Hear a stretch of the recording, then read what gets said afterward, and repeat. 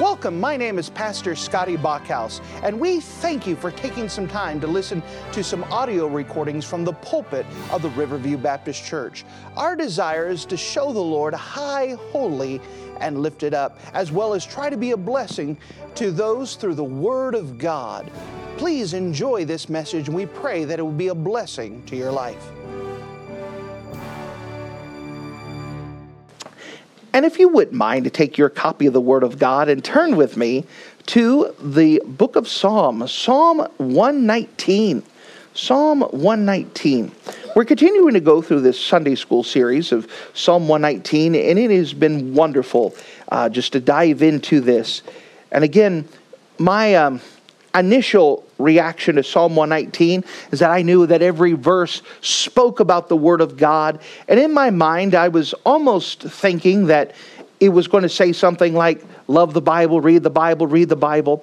But as we dive in, we actually see a testimony of a man who's trying to do what's right in the midst of opposition, in the midst of obstacles, in the midst of financial issues, which we'll see in just a bit, in the midst where people are cheering for him to fail, in the midst where it just seems like he has no encouragement, no support structure, and yet he's determined that he's going to do what's right.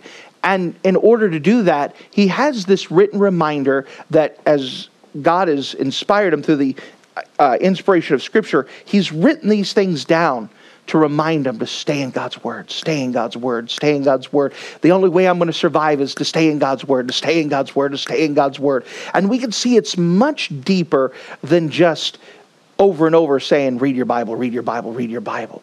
We could see that here's a man who's in desperate need in desperate times. And the answer was the Word of God, the Word of God, the Word of God.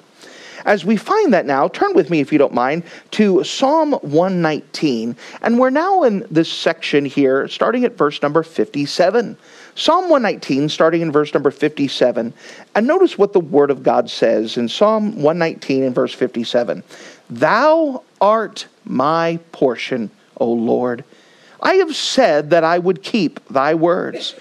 I entreat thy favor with my whole heart. Be merciful unto me according to thy word. I thought on my ways and turned my feet unto thy testimonies. Make haste and delayed not to keep thy commandments. The bands of the wicked have robbed me, but I have not forgotten thy law. At midnight I will rise to give thanks unto thee because of thy righteous judgments. I am a companion of all them that fear thee, and of them that keep thy precepts. The earth, O Lord, is full of thy mercy. Teach me thy statutes. And if you're in the habit of marking things in your Bible, would you see a decision that the psalmist has made and is reminded of in verse number 57? Notice what it says in Psalm 119 in verse 57. I would keep thy words. I would keep thy words. Now, what we find here is an interesting dilemma that has come up in the life of the psalmist. Notice with me in verse number 61. Notice verse 61, it says, the bands of the wicked have robbed me, but I have not forgotten thy law. Notice this. What we see here is that somehow this psalmist has suffered a material loss. It could have been that something has gone awry, that some people, because of evil people, like to take advantage of good people. Somehow, some way, they robbed him. He's had a material loss. He's at the place where he's hurting financially. Now, we know that there's different hurts. There's physical hurts. We see the psalmist go through there. There's hurts where your friends betray you. We see that. There's hurts when you seem all alone. We've seen that through the psalm. But there's also a hurt when you're hurting financially. When God puts on the pressure, or maybe circumstances have put the pressure on, and you look at your pocketbook and you look at your bill list and you look at your pocketbook and you look at your bill list, and well, it's not working out. It doesn't seem to work out. Sometimes it gets where there's a squeeze where You know that you have to take care of something, and you look at your empty coin bag and nothing but moths come out. And so those happen. That's normal life that happens. And so here's the psalmist that has suffered. He's hurting financially. And yet, though he's hurting financially, we could see that he's still determined to praise God. He's still able to say hallelujah. Now, there are different times that we could learn to adjust. You could learn to praise God when you're hurting physically. You could learn to depend upon His grace during those times. You could look up to God and keep your eyes on Him when people betray you. But it seems like when we're having financial problems, it's very hard to say hallelujah. Praise the Lord. God is good. God is wonderful. God is right. Woohoo! I serve a great God, when you're looking at your empty bank book. It just seems to be one of the things that hit us hardest. How is it that the psalmist is able to praise God when he's hurting financially? How is it that he could still worship God with a clear conscience when he's hurting financially? Notice, if you don't mind, let's learn some things here and what keeps him and is enabling him to praise God in this difficult situation. Notice it first of all, in verse 57, it says, "Thou art my portion." What do we see here? He had left more than he lost. Meaning he had with him in his possession more than what he lost. Thou art my portion. Notice verse 57. Thou art my portion, O Lord. I have said that I would keep thy words. One of the great doctrines of the Bible is called the sufficiency of Christ. And what that phrase means is that Christ is enough. But that doctrine never becomes real to us until Christ is all we have. Amen. That when Christ is all we have, we realize that we are richer than what we really think we are. That Christ is enough. That the Lord is my portion. That I have enough. Oh, what a wonderful thing when you realize that I have a wonderful God. You know, Abraham had discovered that God was his portion. He had rescued Lot and his goods from a coalition of kings. And afterwards, Abraham had refused to take any reward, and he honored the Lord with what he had. He still tithed, he still gave, and he was able to say, listen, I trust God. I don't need a reward. God is enough for me. In fact, in Genesis 15:1, when God spoke to him, he said, Abraham, fear not, for I am thy reward. You know, when we talk to unchurched people and we say, listen, God's my reward, they go, what in the world? Are you crazy? What? I mean, there's no substance to that. But you understand, when you have God, you also have everything you need. When you have God, you have wisdom. When you have God, you have an unlimited supply of grace. When you have God, you also have the God who owns the cattle of 1,000 hills and the taters underneath the hills. Amen. He owns it all. My Father is rich. He owns the world. He owns everything. And He cares for me. And I can trust Him. But the idea is not that I'm getting the finances, it's that I have God. He is enough. He's my joy. He's my all. Think about another illustration that we have. That when the 12 tribes of Israel arrived into the promised land, that the other tribes were given all of the land except for one. The Levites did not receive any of the land. They didn't get any of that inheritance. And God had said, guess what? I'm your portion. I'm your reward. I'm what you get. So think about a Levite. Everyone else is brought to the promised land. Everyone receives this land. Everyone receives rewards. But not you. Levites, you don't get any land. You don't get any of the possessions. You don't get any of this good stuff. I'm your reward. God's your reward. Okay, that's nice. How am I going to feed my family? How am I going to survive? I mean, everybody else has got the land and I have nothing. But you know what God did is he organized it. So he said, in order to take care of the Levites, everyone give a tenth of your possessions, a tenth every year. We call that a tithe, by the way. And so they were supposed to tithe. And so the rest of the people, God had given the land, and they were supposed to live off the 9/10 of what they had, of what they gave to them. And they were supposed to give a tenth to the Lord's work, which would include giving the Levites. Now, for those of you who are math geniuses, guess what happened? If you had 12 tribes, 11 tribes divided out, the Levites up there, the Levites had 11/10. Because 11 of the tribes had a tithe. And God was able to take care of them. And were able to provide for them. Now, our God is great. And this is something that all Christians will have to learn when they grow. If you want to grow, you will run into this time where you learn that God is enough. That Jesus is enough. And that if I don't have any more income, if I become homeless, if everything else falls apart, if I have Christ, he is enough. Now, those who are not saved and those that are not spiritually mature, this makes no sense whatsoever.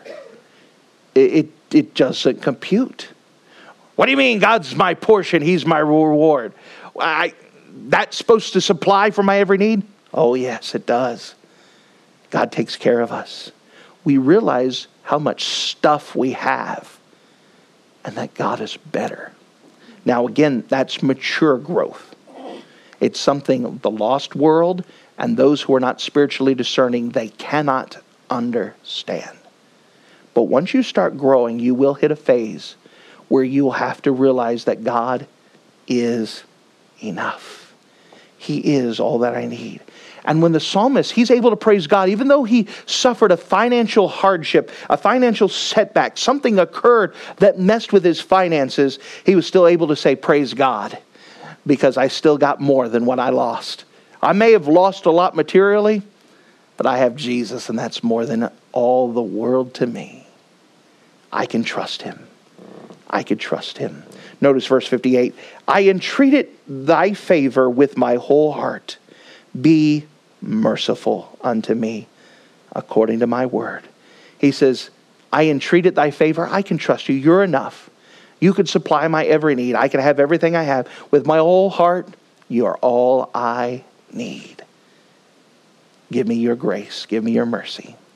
Notice something else that we find. How is it that he could praise God in the midst of a hardship, a financial hardship? How can he still say God is good and still God is right? How can he still have joy? How can he still shout hallelujah in this hard time? Well, something else that he sees. Notice in verse 59, I thought on my ways. What do we see? He had a clear path to travel. He had a clear path to travel. You know, when you know where you're going and you can see what step to take, even if you're in a hardship, if you just know which way to go, that helps out quite a bit. That God could give so much grace if I can know what step to take and know what step to take. Notice, if you don't mind, in the middle of this loss, the psalmist was still ready to follow God. And we could see that he's made a decision. Notice the steps of these decisions that will help him go the next place. First of all, we see in this process of decision making, there was thinking. There was thinking. Notice this. I thought. In order to obey, we first need to make a decision to obey in our minds. No one follows God by accident. In fact, an interesting thing that's popped up in my own personal study in the last year is this idea that he prepared not. You'll see that Jesus had parables where he says that he prepared not. We talked about that, about one of the servants not too long ago.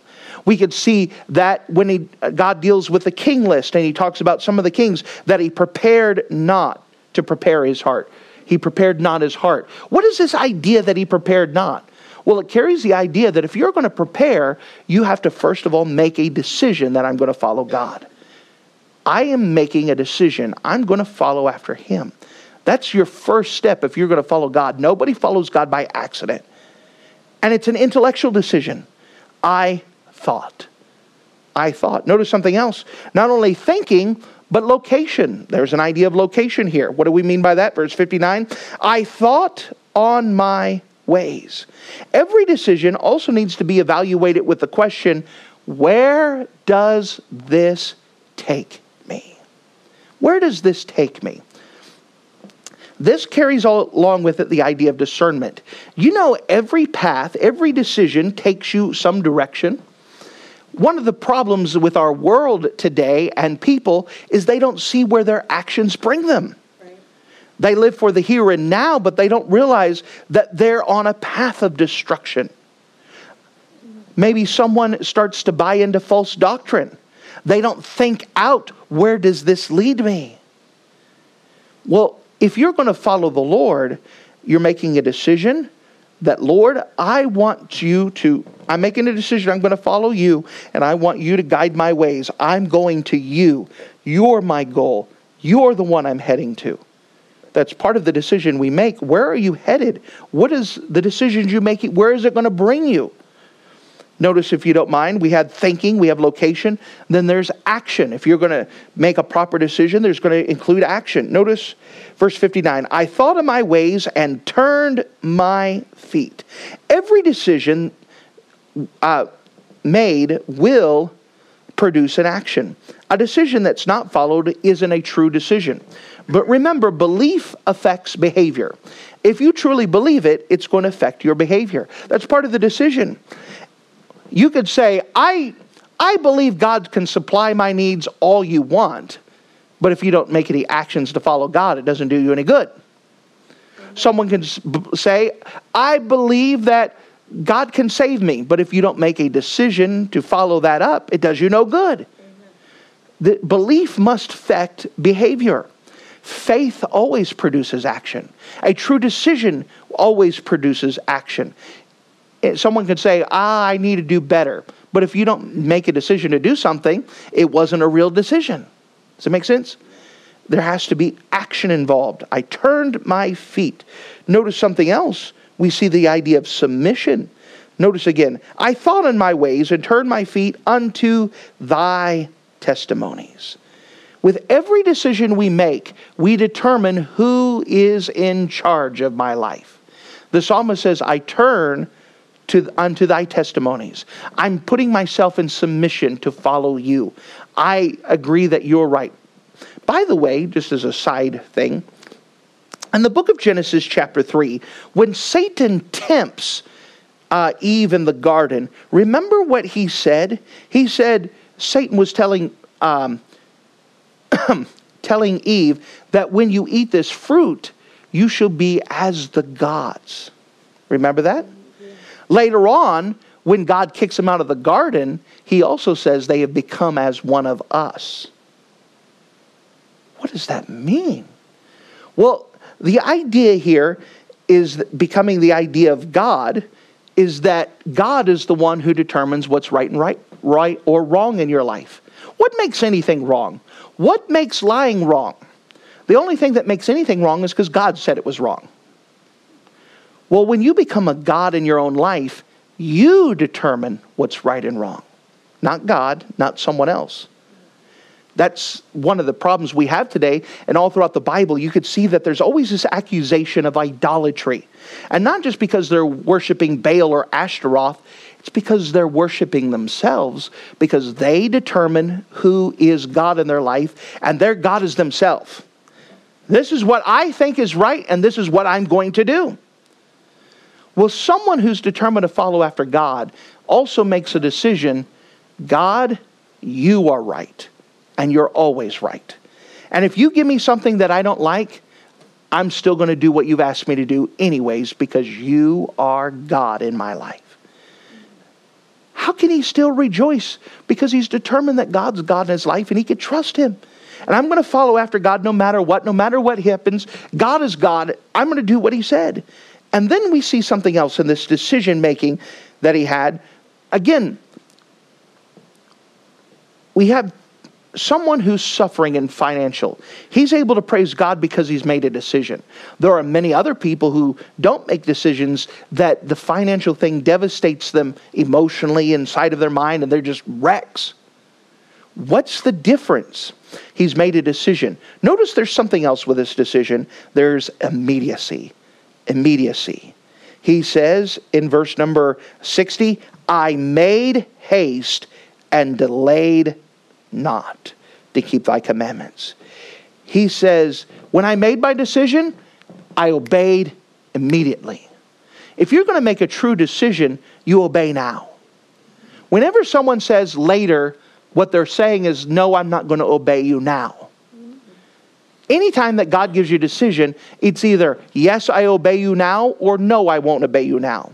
For someone who says, oh, I'll do that later, what you're saying is, I won't obey God now. There are times I'll ask people, so when are you going to read your Bible? One day. What you're saying is, no, God, I'm not going to obey you right now. You said, that sounds mean. No. This is where we're at. You make a choice to obey God now, or you make a choice not to obey God now. If you're truly going to make a decision to follow after God, there has to be immediacy.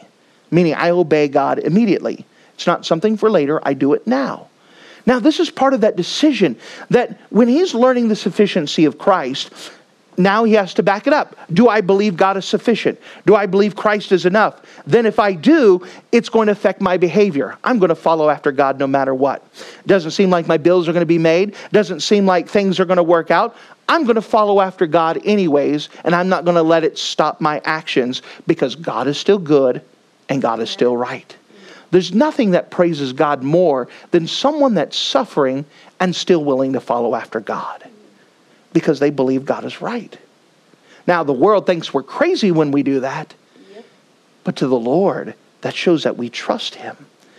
Is God only worth trusting when things are going well? Or can you trust him when things are not going well? Is God enough? And then we see something else here. The psalmist, of course, is going through a hard time. How can he praise God? How can he still say God is good and God is right when he's suffering financially? Well, he says, thou art my portion. I have more with Jesus than what was been taken from me. I thought in my ways. He had a clear path to travel. He's made a specific decision to follow after God. He knows where he's going. And then, notice if you don't mind, in verse number, he says, give thanks unto thee. He had someone to rejoice in. Even at such loss, the psalmist had never lost his faith in God. Notice, if you don't mind, in verse number 62. At midnight I will rise to give thanks unto thee, because of thy righteous judgments. Notice this. He still woke up at midnight to worship the Lord. It wasn't because he couldn't sleep. It's because he was still so thankful for what God did that when he woke up in the middle of the night, his first thought was, God's still good, God's still right. You know, there's something about sleep and that grogginess when you're first waking up and your first thoughts that come to you tells you something. If you wake up thinking about God and how good he is in the midst of hard times, it's because you've honestly been trusting him. Does that make sense? Yeah. There's something to it. You know, my favorite dreams is when I have a whole room full of people that I'm telling the gospel to. Those are good dreams. I want to wake up like that. You know, I don't wake up after having a dream like that saying, you know what, I think I'm going to slough off today. No, let's go. It's great. God's still good and God's still right. To be able to wake up in the middle of the night and say, God's still good and God's still right, that's something. You know, it's one thing to say God's still good and God's still right when everybody's looking at you and, all right, I got to put on this Christian face. But when you're in the middle of the night and you're hurting financially, physically, emotionally, whatever, and still say God is still good, God is still right, I'm thankful that God is my God. That's because you've already made a decision to follow after him and you've been following, and God has been your portion and he is enough. Oh, it's wonderful. He had someone to rejoice in. And here, this psalmist is still able to wake up at midnight. Now, let's be honest. I'm assuming all of us have gone through that period where we didn't have anything. Things were taken away. Maybe you're hurting physically or whatever else. We all know how much brain power those situations take up in our mind. And normally we wake up in the middle of the night and we're thinking about how horrible things are. But there's something when you learn to trust God and to have your thoughts immediately go to God, there's something to that. And the psalmist was able to do that. Notice, if you don't mind, in verse 62, at midnight I will rise up to give thanks of thee because of thy righteous judgments. I am a companion of all of them that fear thee, and of them that keep thy precepts. You know, when we're rejoicing in God, we want to be around others who are rejoicing in God. Amen. That's what we want.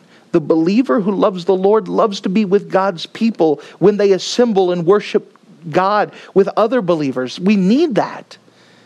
I don't know if you've ever been to a church where it's the Iceberg Baptist Church and the Polar Bear Baptist Church where everything's frozen and everything. Man, those are hard.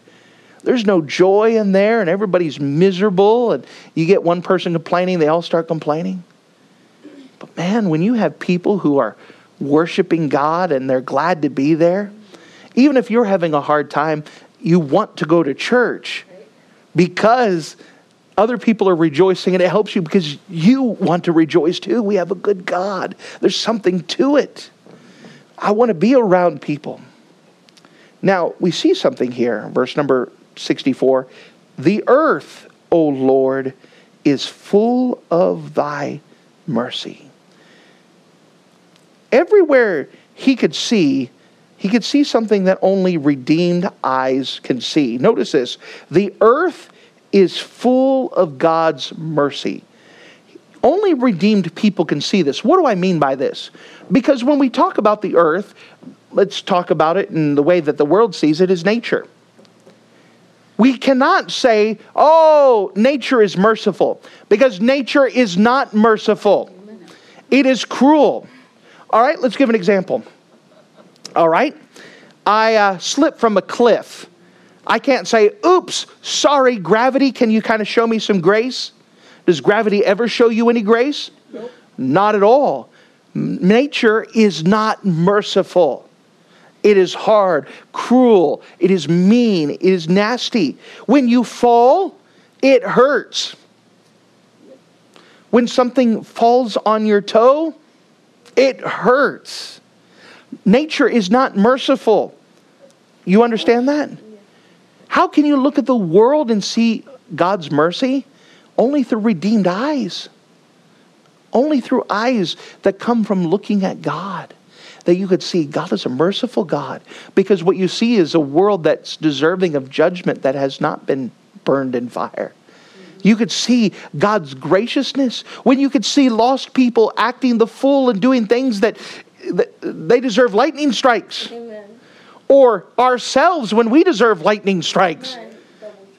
And we could look and see God has been merciful. I could see God's mercy.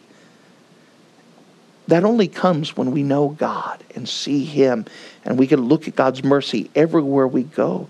You know, think about this. Our cruel world has programmed us to even be as cynical as the world is. You watch the news and your first mind is not how merciful God is. But when we look at things in redeemed eyes, we could see, you know what? We have a good God. You know that person that's in jail that we heard about? You know, God spared him. God wants him to be saved. That comes with the supernatural eyes when we get to know God. Man, here's the psalmist. Think the times that you've gone through financial problems, and we all tend towards pessimism. When we're hurting financially, emotionally, physically, we always look towards the hard at times. Here is someone that hurts financially and is able to still say, God's merciful. Everywhere I see, God's merciful. Normally we're thinking, woe is me, how horrible it is. Oh, and we're not thinking about God's mercy. We're thinking about how poor and horrible things are for us. This is something here that the psalmist, it's not fake. It's not a show. It comes from him trusting God and looking at him and making decisions to follow after him. And it has affected him. In the middle of the night, that's not a conscious choice. All right, listen, I got to praise God. Come on. To wake up in the middle of the night and still say God is good and God is still right. That's something that's changed inside of him because of him accepting God, following him, allowing God to be his portion, that God is enough. To be able to look at the world and all of its cruelties and still say, the earth is full of God's mercy. That's something that's an eternal change, not something we fake. Excuse me. Notice again in verse number 64, the earth, O Lord, is full of thy mercy. Teach me thy statutes. The psalmist wanted to learn more of God's word as a response to God's mercy. God's mercy must be the foundation which to build a new life. Think about that. We build our life off God's mercy. We don't deserve anything we have, but God has showed us greatness. It says the goodness of God leadeth to repentance. When we think about what God has done for us and what he supplied for us, and that honestly, I deserve hell, and anything above hell is more than I deserve. Amen. It changes how we think. God has been merciful to me. And because he's been merciful, I want to know more about his mercy. I want more of his mercy. I want to know more about it. Oh, throughout the Bible, it is amazing to see this correlation between mercy and truth. Psalm 85:10, just let me read it to you. It says, mercy and truth are met together, and righteousness and peace have kissed each other. That's a poetical way, but we could see that mercy and truth, they belong together. They're not opposites, they are together. Psalm 86:15, but thou, O Lord, art a God full of compassion and gracious, long-suffering, and plenteous in mercy and truth. When you decide to follow after God, and that God is good and God is right and that God is enough even when I don't have enough, God begins to change you and you see the world different. And you begin to see more of his mercy, more of his grace, and that draws you more that I want to know more about God's truth. I'd rather have the truth of God in my heart than the truth of nature. The world is a hard world, but the God who's in control of our world is plenteous in mercy, and that's what I need. God's mercy. So again, we have a tale of a psalmist who has suffered a material loss, financial hardship, and yet he's still determined that he's going to follow after God. He's still going to praise God. He's made a decision to follow after him. And as a result, there's an internal change that he sees God's goodness. He sees God's graciousness. He sees God's mercy. He sees God is good and God is right. Even in the middle of the night when he wakes up, his first thoughts is how good God is, not how bad things are for me. You can have that too. But it starts with your decision to follow after him. If you're not saved, you need to get that settled. God has plenty of mercy for you. But those who are saved, you have to determine that God is enough. And that you're willing to follow him no matter what. And God can do a work in you that even you, in your hardest times, can still say God is good and God is right. Thank you for listening to this audio message. This is Pastor Scotty Bachhaus, and I encourage you to take this information that you just received and make a specific decision to follow after the Lord. If you don't know Jesus Christ as your Savior, let me beg you to take the time to receive Jesus Christ for the forgiveness of your sins. If you are saved, I encourage you to make a decision in your life to help you get closer with the Lord. If there's anything specific we can do to be a blessing or to pray for you, we encourage you. Look us up on the internet at riverviewbc.com. Once again, that's riverviewbc.com. Or if you would prefer to call us, you could give us a call at area code 920-530-6308. Once again, that number is 920-530-6308. If there's anything we can do to be a blessing or an encouragement to you, please let us know. We would love to make ourselves available. Thank you.